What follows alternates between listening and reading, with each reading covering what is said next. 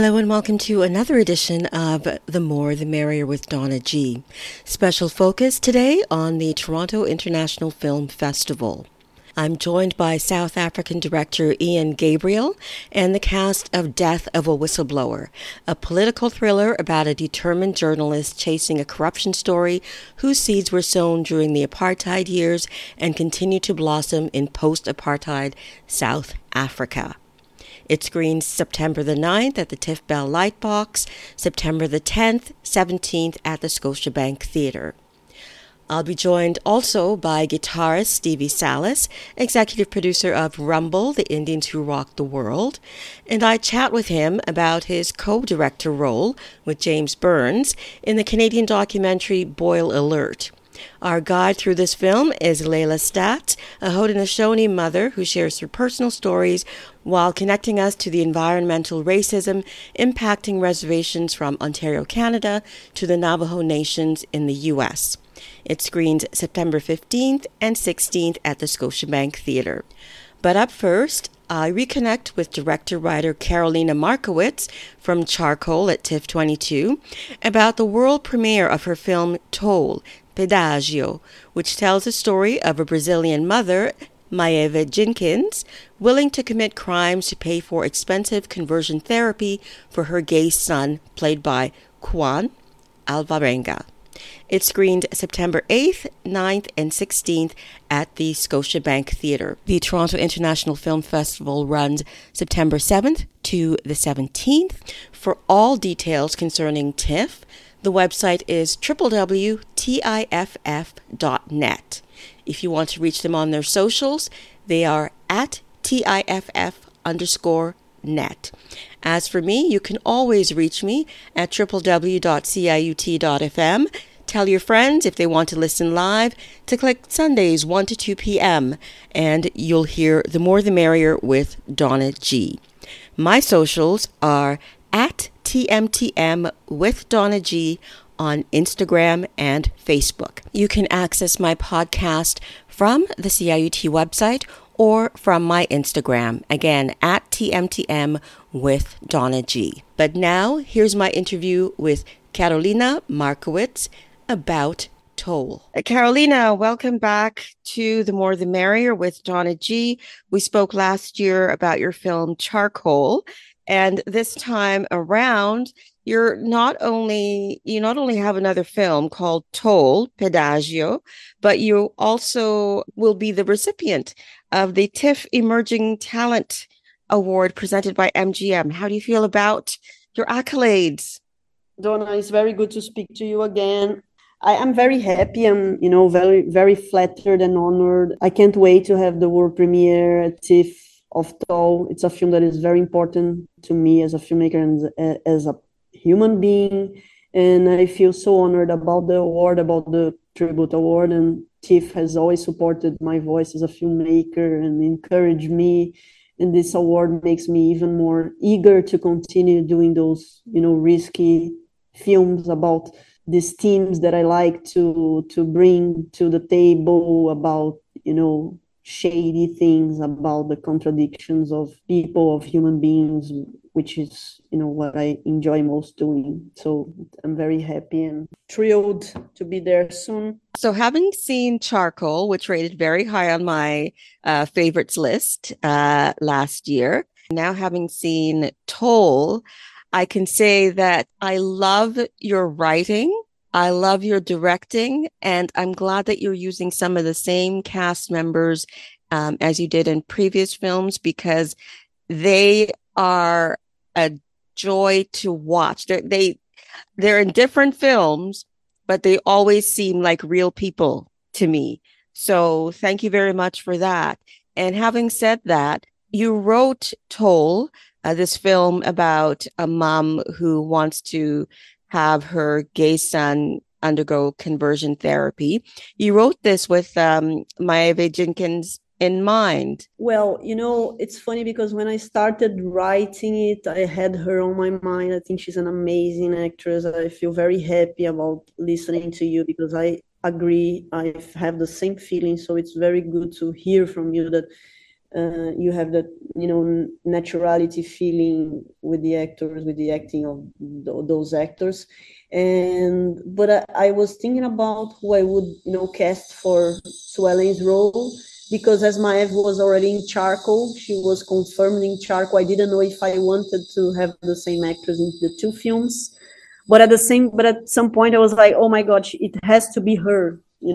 So I was, I'm like, it's fine. I mean, it's so different, and I'm going to cast her. And Aline Marta, who is also in both, it was the opposite. She was already in Tall, and then I called her to do Charcoal. And I'm so happy, they are both in both films, because they are such great actresses. They are so different. They are so into their characters differently in both films. And for me, what you said is also one of the most important things, in a film, this naturality, this range of emotions that a good actor can reach, and the fine tune between humor and drama as well. And, it's hard to achieve that. And those actors are so good. How was it matching Juan Alvarenga with Maeve? I had worked previously with Kawan in a short film of mine Mm-hmm. in Toronto called The Orphan. It was also in Cannes and won the Queer Palm, and it was a very successful short. And he was very good in the film, and he was receiving a lot of compliment. And he was, very beginning to be confident in becoming a professional actor. And so it was really interesting to follow this path, because when I worked with him, like 5 years ago, he was 13, and now he's 18. I mean, he was 17 to 18 when we worked with him in Tall, and he was already almost a man, let's say, a young man, but at the same time, he has this spirit that is very childish at the same time, which is good, brings a lot of freshness.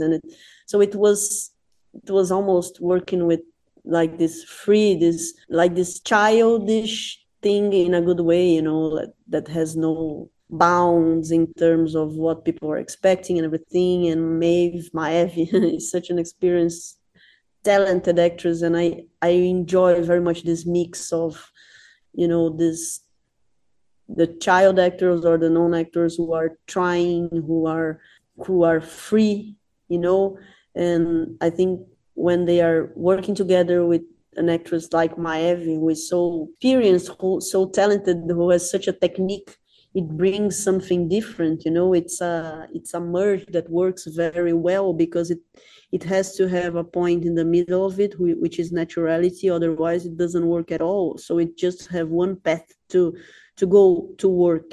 So they both are trying to reach it, And they're very successful. Maeve and Alina work as toll booth operators.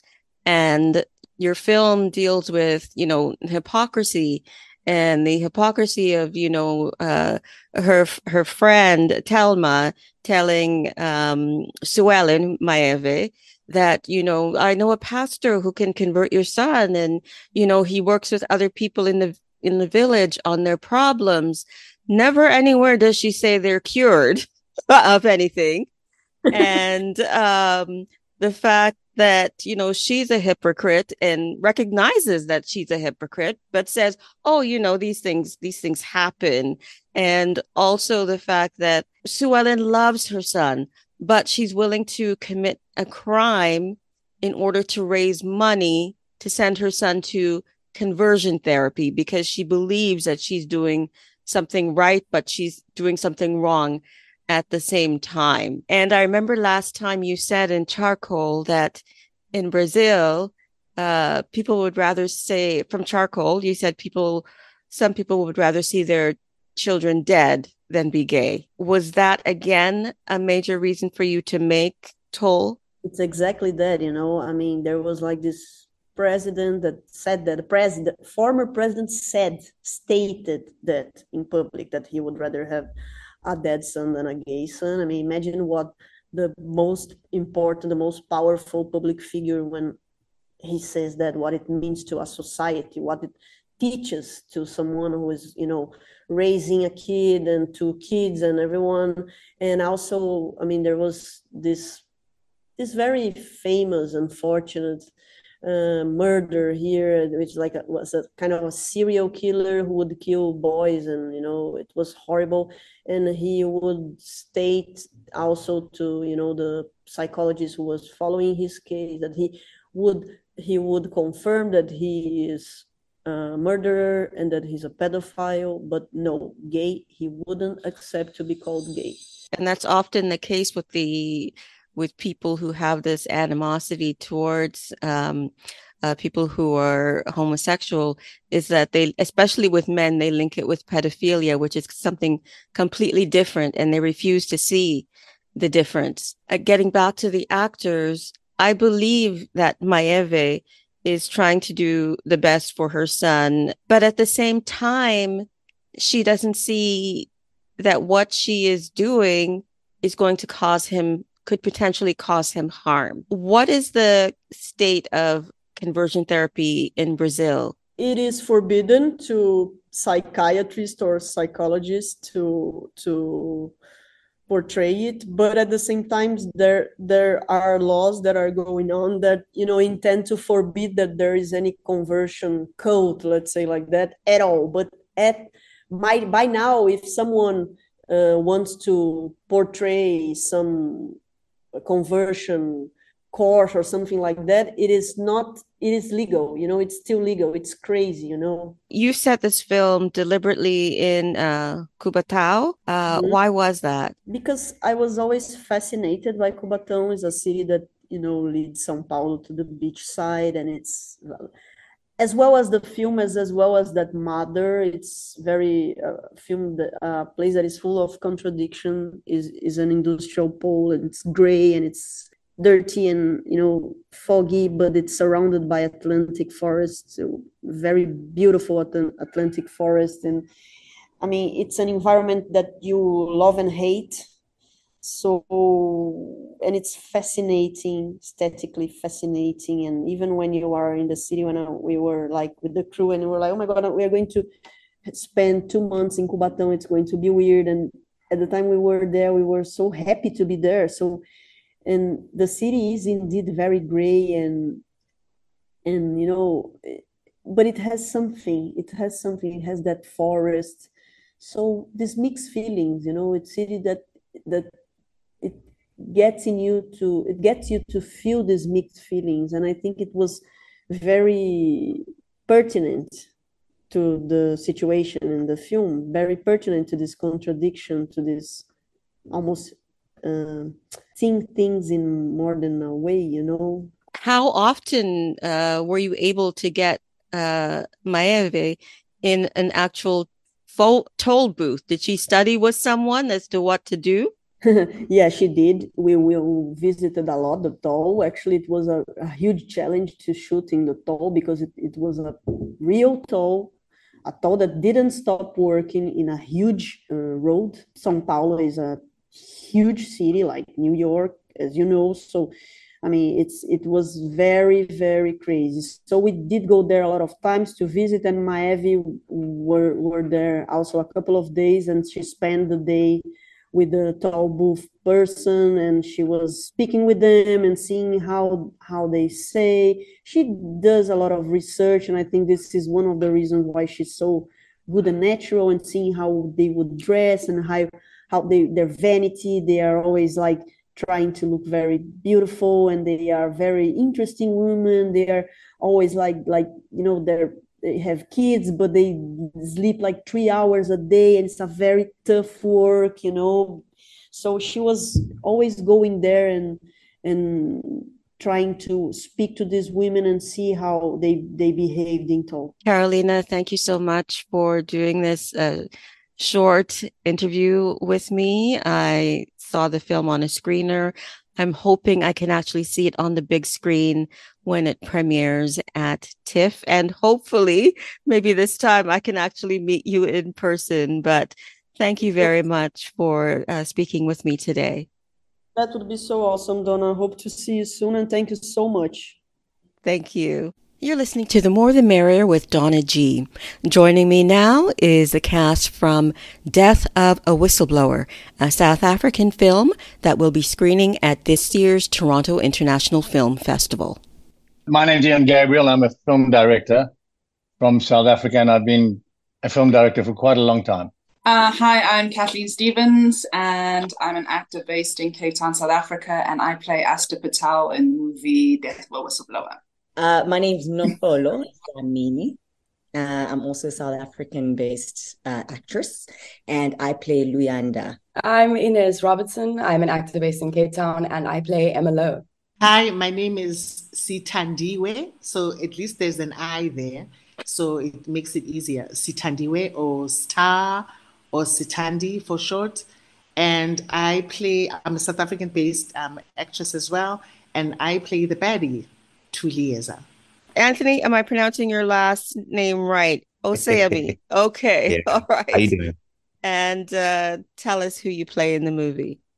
I play Mohale Labaka, one of the villains. I'm running around with Standiwe doing evil and having a great time.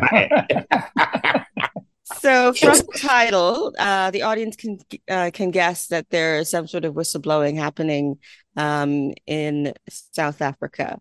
So, Ian, starting with you, why did you want to make this film? Well, there's a whole raft of reasons, but one of the reasons that comes right out of the title is the question of the death of whistleblowers.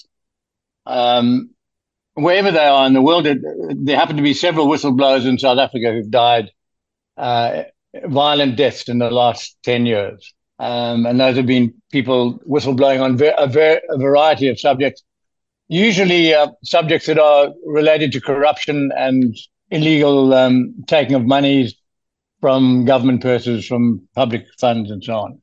Our film is more broadly about the question of secrets in South Africa that have remained after the end of apartheid, and secrets that have evolved with development of business into the rest of Africa. So that's the factual background to this fictional story, which is a story about Luyanda Masindo, who's an investigative journalist who sets out to uncover what's happening when a whistleblower that she's involved with gets killed. How did you come to have this wonderful cast?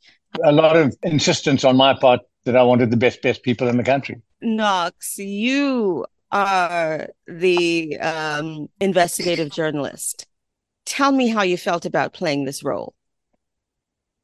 When I first got the script, I was firstly excited, obviously, because I love telling true South African stories. And I love stories that that tell about our history and where we come from. And so I was really interested in that. And I don't know, for some reason, political stories find me. But I think because of that, I really just wanted to tell a story about a part of our history that I didn't even know about. And I think to be trusted to play it was really, it was an honor. And getting to meet Ian, who then met me at my callback, that was, yeah, it was definitely one of the reasons I wanted to be a part of it, because of the director that was a part of it, and just the story that we're telling. There's a bit of physicality with your role. Did you train before this, or were you always interested in boxing? Yeah, I've been doing Muay Thai for a couple of years now, and it was really lovely because Ian didn't know I did Muay Thai. So when he found out that I do, he was like, perfect, we're adding that in. So it was really, I appreciated that. I really appreciated that. So I'm quite a physical person. So I think I was pretty ready for the role, so yeah. While I was watching the film, you reminded me of an actress from, I think it's either the 70s or the early 80s. There was an American TV show called Get Christy Love. I want you to look that up because they need to make a movie with you starring as this, intrepid police woman. So It was very good to see, women fighting back. But I'm going to move on to the rest of the cast. And Ershad, since you've joined us, welcome. Tell us about the character that you play, because we watch you doing something very secretive.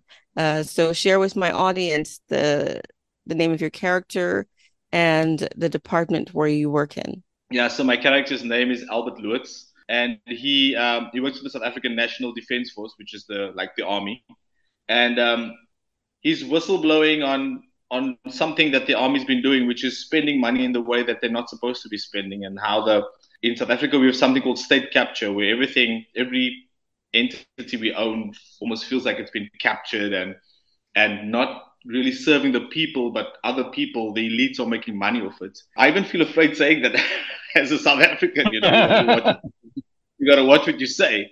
That's just how it is in South Africa, and this is the truth. And whistleblowers die in South Africa. This is also the truth, So so my character goes beyond what he's supposed to, and he blows the whistle. So on defense, on how defense contracts are going to people and organizations that don't deserve them. Inez, could you tell us about your character at the beginning without revealing too much? Yeah, I think Emma was a really interesting character to play because she has such a small part in the greater scheme of things, but she kind of just is this drop of oil in the water. And she is a person that existed before Leander's story. Basically, Emma is this person who existed who shouldn't really matter in the greater scheme of things when it comes to Leander's story. But Leander kind of uncovers this moment that Emma existed and was, I guess, affected by all of these dealings going on back in the 80s. And she is an individual that, doesn't matter to anybody except her loved ones that have lived past her and have had to carry this memory of what happened to her, and that nothing happened to the people who did it to her. And I guess she that's how she changes the world or changes anything about what is happening with the things that Leander is uncovering. Sithandiwe, tell us about your character. General Tulieza is literally what I call the face of corruption in the South African political context, because many times, as we would know, that historically a lot of countries can relate to the South African apartheid story, and ours was obviously as tragic as as a lot of other political countries that went through apartheid, obviously calling it something else that had to deal with segregation.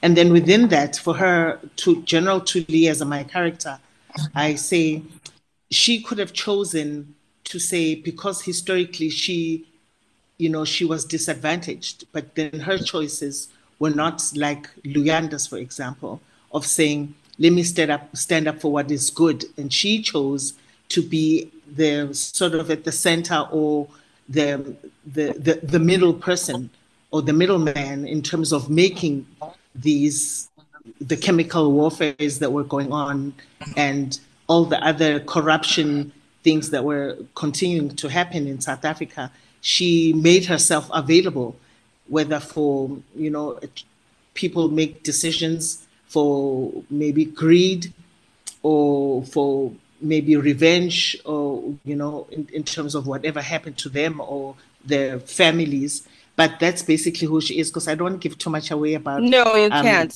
Okay, I'm going to move on to another bad guy, menacing bad guy. Anthony, please tell us about the role you play. I am the guy you call to dispose of the bodies. I am him. I'm your hitman, your mercenary, coming from a military background, but also understanding the space politically within which he's playing and serving other people. So I spend a lot of time tying up those loose ends, and probably in the real world, I'd be one of those people who dispose of the whistleblowers. Served in the army, much like Irshad's character, but then after a while, disillusioned, steps back, becomes a gun for hire because there's money, there's security in it. Excuse the the pun in terms of the security, but for him as somebody who needs to eat, live, and has a specific set of skills, that's where he comes into it. And it's not that he is amoral or doesn't understand what's happening, but for him, it's a means to an end. It's a job. It serves a purpose, and that's why he does it. Kathleen, you are the ally. You are the ride or die for Luyanda, and you play Asha Patel. So, yeah. Tell me about the background of your story, because you and Luanda were in a school together. Tell me about that sort of history. I think what's really great about these two characters is that they share a real great love for one another. They're very loyal to one another. I think that, as you say, Asta is definitely that ride or die, introvert, extrovert kind of person. And they've definitely, Luyanda and Asta have grown up together. They share things in common. Both of them are orphans in some type of way. And I think sort of those kinds of losses have brought them closer and closer together. And what I think I absolutely love about her character is that she has this profound sense of caring and, again, love for her friend, that it kind of forces her out of her comfort zone, to make sure that she's okay, to help her on this journey. So, yeah. You and Luanda have quite a lot of scenes together. What was that rehearsal process like for you, Kathleen? No, Paula is just horrible to work with. It's just chaos. I'm kidding. It was just fun. I know the movie is quite intense and it's action packed, but when I was on set, it was a lot of fun. There was a lot of banter. I would get a lot of stories. Like, I would come in and be like, we're shooting a really chill scene, and then Knox would be like, I've just ran on roofs the night before, so let's get this done. I was like, fair. Amidst everything, there's a lot of professionalism, and what I really loved about Ian is he really let us run with the text and play, but he has an incredible ability to just reel us back in and just, center us to be able to tell the story in a very truthful way. But I think overall for me, it was just a really amazing experience. Knox, can you share the experience of working with Kathleen and your scenes? I first met Kathleen at our first rehearsal, but before that, I checked her out and checked out what she had, and it's so crazy that when we did meet, I feel like it was so easy to connect, It's almost like Ian saw you and saw me and was just like, their energies are so similar, They would create just a great connection on and off screen. So I appreciated that a lot. It was so easy to work with Kathleen, and we're similar and so different, but I think our humor is so alike that playing around and getting comfortable with each other was so easy. And I think it's the best when having to be intimate with someone, and intimate in the sense that we're friends and we have to be vulnerable with one another. And, so it was really easy. It was absolutely easy. And it was a great time on set. As she said, it was a best time on set. This movie, Ian, is filled with women. Not to discard the men on the panel right now, but this movie is filled with women. First of all, as Inez says, that Emma is the root of the whole story, and yes, because she's the root of the story, I thought it should be a woman's story. It should be about a woman who might have been, someone else might have thought, oh, yeah, the victim. And I said to Inez right at the beginning that I didn't see her as a victim. I saw her as the one who was standing up and fighting so strongly that eventually her influence was overlapping beyond her life into the next generation. And I love that idea about her. I also warned her that I was going to put her through a lot of really tough scenes, which I sort of half flinched from shooting when we were finally up there doing the work. But she was fantastically brave, as I knew she would be. And then Noxie and Kathleen were both, as you see them now today in this interview. And I think the most exciting thing for me then was to finally come up with Sithandiwe and have this other strong, powerful woman finishing off the whole group of women in the film. So I was quite sort of fascinated by that as a central motif in the film. Not to say I didn't love Anthony and Ershad and Dirk. It has. How many days did you spend running in that nightgown? Tell me what Ian put you through in that nightgown. Full 24 hours. Yeah, my wardrobe was minimal, but I think. And she had no shoes. Right, exactly. I had no shoes. We did try. We really did try to make some kind of covers for my feet, but I think in the end, Emma was running out of.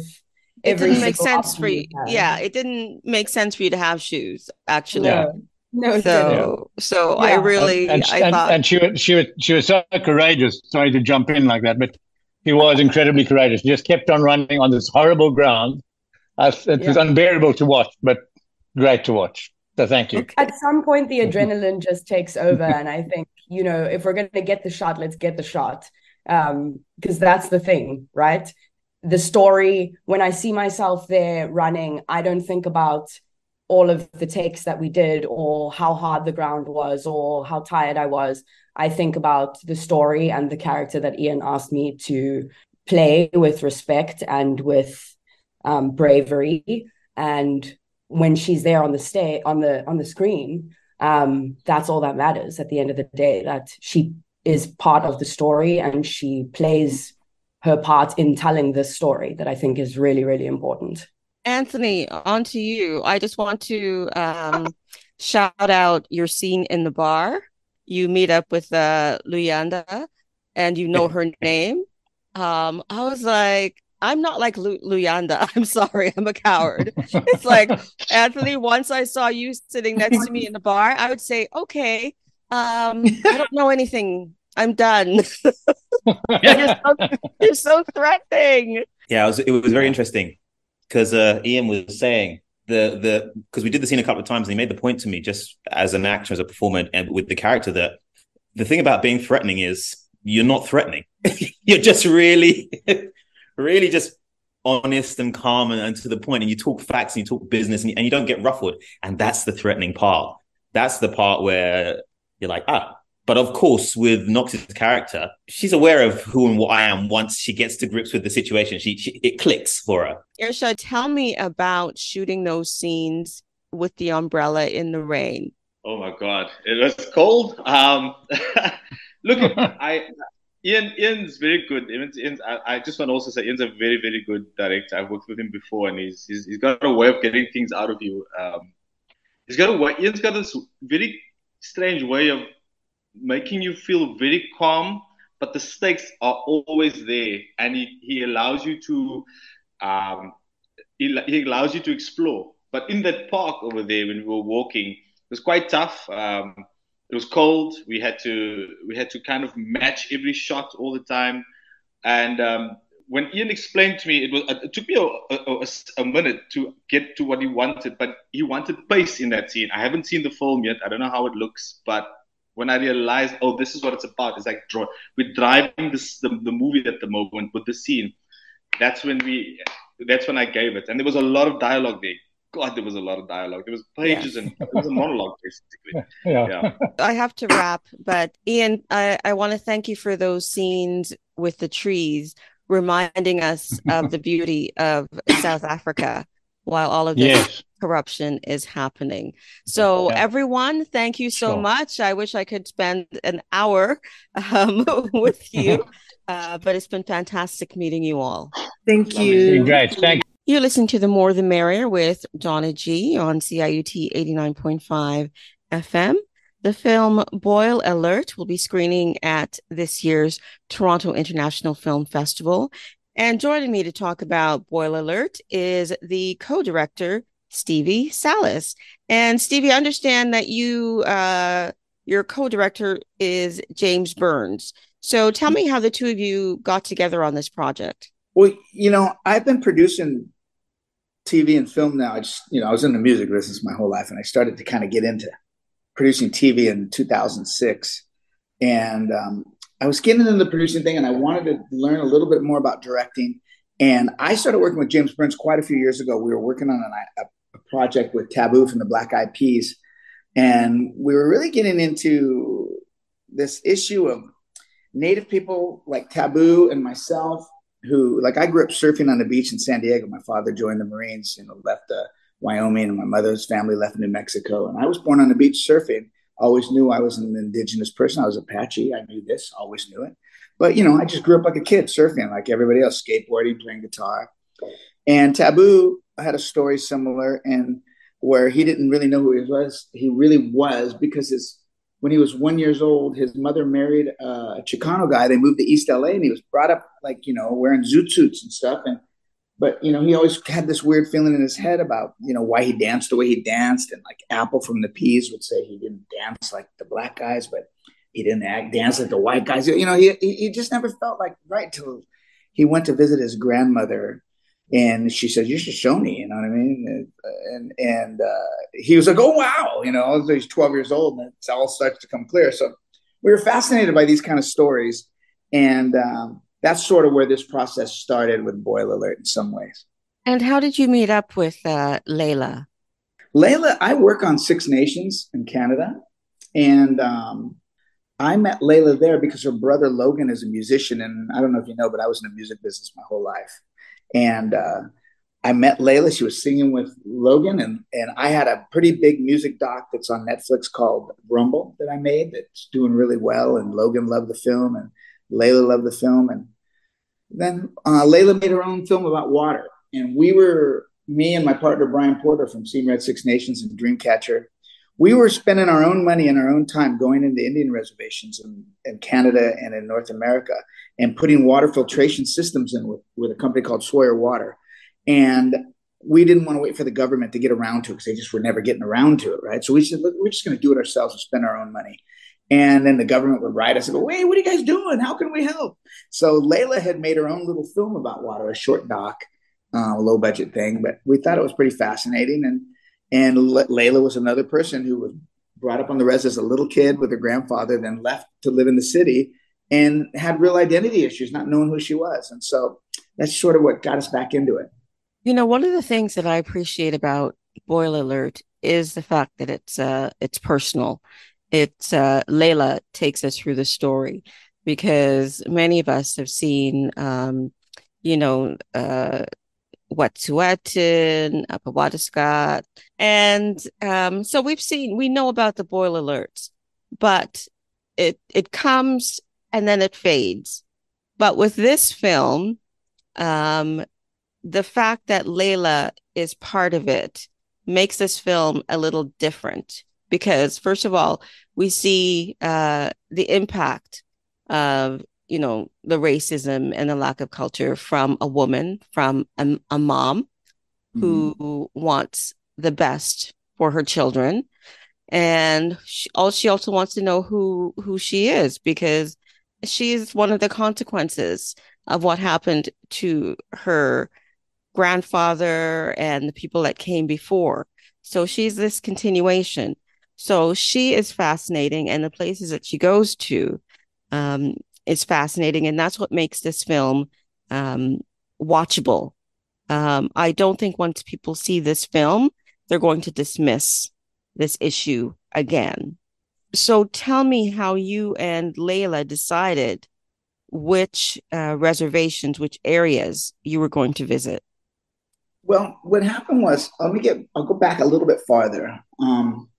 James was a pretty high-end director, like the senior director at Vice. He works at Nat Geo, and he's used to making these hard-hitting, he'll be with the cartel in Mexico and just doom buggy in with the drug cartel leaders. I mean, he gets down into these really hardcore type of pieces. But James is a real sensitive guy, and we thought we don't just want to make a doc that's like a doc. Here's what's going on in Indian country. Here's what's screwed up, and isn't this shitty? We got kind of bold. We wanted to make a dual doc, something that I don't know if it's been done yet. I'm not going to say we're the first ones, but it was something that I've never seen, and it was a really ambitious thing to do. We wanted a dual doc, a doc about a woman who's trying to find herself and fill a hole in her soul that she hasn't been able to figure out how to fill. She's tried everything. Am I a drug addict? Am I a lesbian? Am I straight? Am I an alcoholic? Am I going to go to church? I mean, you know what I mean? Everything, trying to figure it out. And it comes back to her teachings of her grandfather on the reservation, where all of a sudden she feels grounded. She understands maybe if she can save the water, maybe she can save herself, and this is a story about that. But the story of what's going on and the injustice was super important too. So we tried, it was really hard to do. We tried to find this piece that balanced between those two stories, where she's using the injustice as her inspiration to keep going and get something done, and it's healing her and helping her. We all have these issues. Am I Indian enough? That was the thing I kept saying. Am I Indian enough? I wrote these long poems about, am I Indian enough? Am I this? Am I that? Because you're constantly made to feel about your insecurities of, I think I'm pretty cool, but maybe I'm an idiot. And I just thought we would try to do that. And then when it came down to picking the locations, we shot for 4 years or so. So we shot a ton of locations that aren't in the film. Some of the locations we had the help of Daryl Larson at Sawyer Water, because he was wanting to go into these places and clean up these water problems. And we wanted to go clean them up. Some of the things came more through our research through the Anishinaabe Nation. We made a film called The Water Walker about a young water protector. And we learned a lot from her and her people, what was going on. So we would go to these locations and we would dig into what kind of stories were there. And we settled with where we were at. And then in the end, Wet'en was really, Logan, Layla's brother, was up there playing music and found out about it. And she went up there and she really got tight with that group and called us and said, hey, man, we got to do this. And so James and I were like, let's go, but we shot a lot of locations because there's an endless amount of, I think there's over 1,100 communities on boil alerts in North America. Which is disgusting. I can and I can't believe how long it's been going on. It's like the government acts so slowly, and there's such indifference in the wider community about what's going on that people just think, oh, the government says they're doing something, so it must be done by now. And then you see a $40 million water plant that's not working. And you see bottles being flown in, and you see the water bottles, and you see the fact that there's no recycling, and everything is so intertwined and seems hopeless at times. But your film, I think, does give a sense of hope because people are fighting back. I think her name is Eloise Brown. Mm-hmm. From the Navajo Nations. Mm-hmm. From the Navajo Nation, where she walked out and stopped the trucks. Yeah. Yes. Also the one that has radioactive rocks where her mailbox is.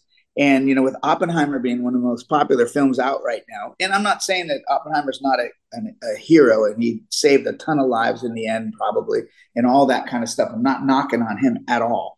But nobody bothers to think about, in Oppenheimer, what happened afterwards, And when you watch Oppenheimer, he says, I want to close, Los Alamos down. And they said to him, why? What would you do with the land? He goes, give it back to the Indians. Well, they kept it going. And now nobody thinks about it. 50, 60 years later, however it's been, I don't know the exact number. We got a ton of radioactivity up there. And people living with radioactivity all over their yard and all over their house and all over their water. And they're dying of cancer. And it's not on anyone's radar. Yeah. Oppenheimer, I have my problems with, especially with that Nagasaki second bombing. But anyway, Yeah. Moving on Hey, by the to way, I went to Nairobi when I was on tour, my very first tour of Japan, when I was in music business when I was a kid. And once I went to that museum, I swear to God, I would never say, we had to nuke those guys. I'd never say something random like that ever again. It was so mind blowing. And, I just think, that if people could be more aware, people think that people don't care. People think that people are just like, whatever. But I think most of the most dangerous thing on this planet is lack of awareness, because lack of awareness causes confusion, which makes like Native people think white people hate them or nobody cares. And a lot of it's just people aren't aware. So if you can create this film and like you're watching it and you're like, holy cow, man, this is crazy, right? yeah, and 11-year-old children shouldn't be committing suicide because they see such hopelessness around them, and that hopelessness is caused by the mercury poisoning in their water in grassy narrows. Yeah, the girl who said, I know my life's probably going to be cut short because of the mercury poisoning, but I'm still like, she was just so positive. I hate to tell you this, but she actually passed away a few weeks ago. And it's like, it's just crushing. It's just crushing. And if, I think if people can, people just need to be more aware. I mean, nobody would believe there's a whole town full of water full of mercury. People wouldn't believe you got to walk through a people's land with a Geiger counter and it's going bonkers. I mean, people would be like, no way, that's impossible, right? I mean, how could we ever let something like that happen? But when it's on an Indian reservation, you can easily say, well, who's going to pay for it? And well, it's sovereign land. Now it's sovereign land. It's not our problem. It's sovereign land, but it was sovereign land. We can go on that sovereign land and give them guys a few bucks and trick them into letting us do it there. I've learned from working on Six Nations with a super successful group of indigenous people there that have figured out issues with sovereignty and how to get around it and using true legal ways, that if you have the money, you can fight these things. But most people just don't have the money to fight the government. Yeah, exactly. And the thing with the mercury is the multi-generational effects of the cancer. Yes. So, I'm watching a little girl dance, for instance, and I wonder, how much longer do you have to live? And if you grow up and you are able to have children, what is the impact going to be on those children? And it breaks my heart. It breaks my heart because the people were not told about, the devastation that would come. They were not told about these spills, about the, uranium being buried. And the government tried to, brush it off. It's like, oh, you're stumbling around. You must be drunk. Meanwhile, it's the impact of mercury poisoning. Yes. Yeah. The thing, I'm no doctor, and all this was new to me too, but it was like the weird thing is usually you think about, well, I have something in my blood and then I breed out with somebody else and it gets a little less. And over time it gets a little less and a little less. Your genetics change, right? But with mercury, from what I understand, is that the child actually gets a stronger dose when mom's pregnant. And so the child actually comes out more poisoned. And it's an opposite effect, which is just mind-blowing to me. Yeah, that was a revelation to me too. The fact that the child was getting 3 times the amount of radiation of poisoning than the mom. And it all goes back to greed and not valuing the First Nations people. You said it took 4 years to make this documentary. Was that a budgetary concern, or you did it when opportunities arose? No, there's always a budgetary concern, but we spend our own money. We don't, like a lot of times in Canada, like when I worked with a company, I wasn't producing, I was an executive producer of my film Rumble, The Indians That Rock the World. And I worked with a Canadian company, and they did it sort of standard way where, you get a lump of dough, and then you fill out a bunch of paperwork, and then you wait, and then they give you some more dough. So your doc takes forever, but they also spend twice as much on their docs than we spent. We're a Canadian, it's a Canadian doc, but we used our own money. We watch every penny, of course. But the time it takes, a lot of it is because, you can't film in Northern Canada in the winter. I mean, you can, but it's a bit brutal up there. And so we had to shoot in the summers. We also shot, like I said, we shot a lot of locations, and stories would be like we were on the Yurok Nation in Northern California.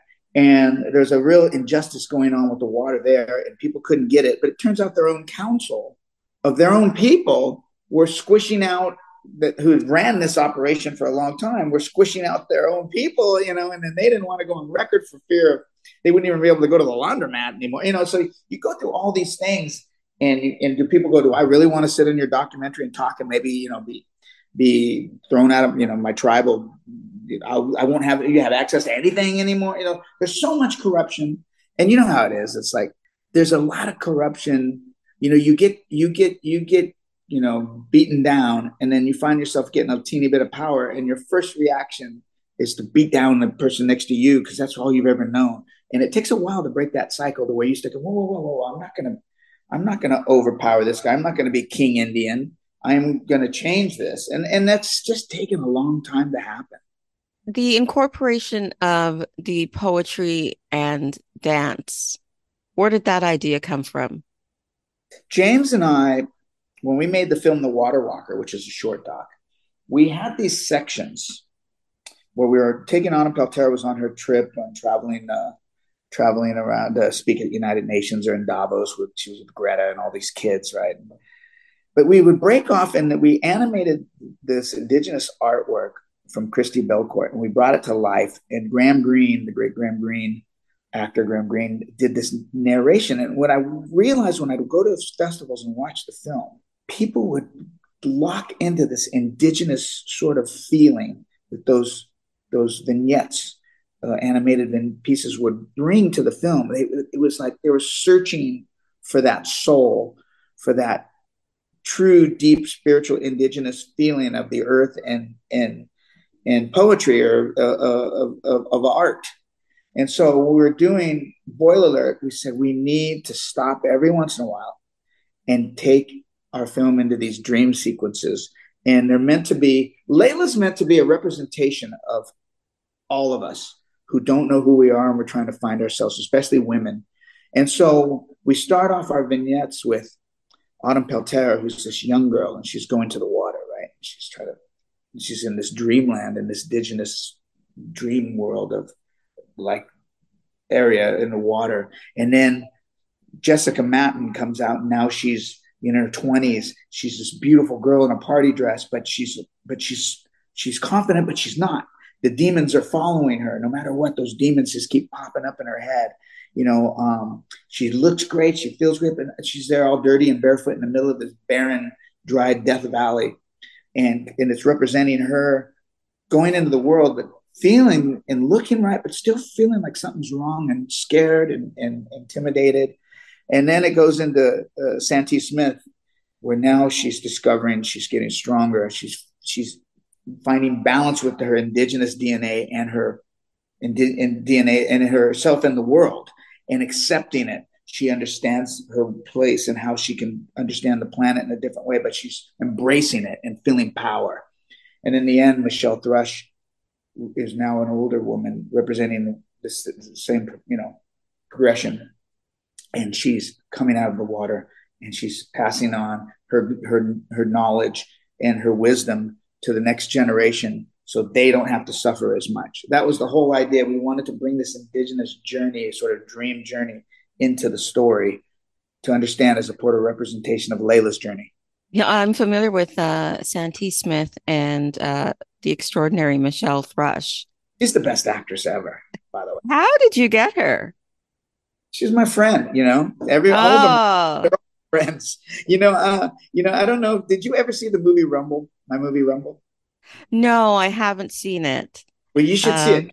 there's every major rock star in the world is in that movie talking about their love of this and their influence of this indigenous group of musicians. And everyone goes, how'd you get them? And I go, they're my friends. So, I have a lot of friends. And same with Christy Belcourt, because her work is extraordinary. Well, I got lucky. I got to meet Christy because of Autumn. And Christy liked Rumble, and Christy knew who I was as a guitar player. There's not that many native guitar players that work with Mick Jaggers and Justin Timberlakes and all the stuff I've done. And so she knew who I was, and she trusted us with her art because I think we're the only people that ever animated her art.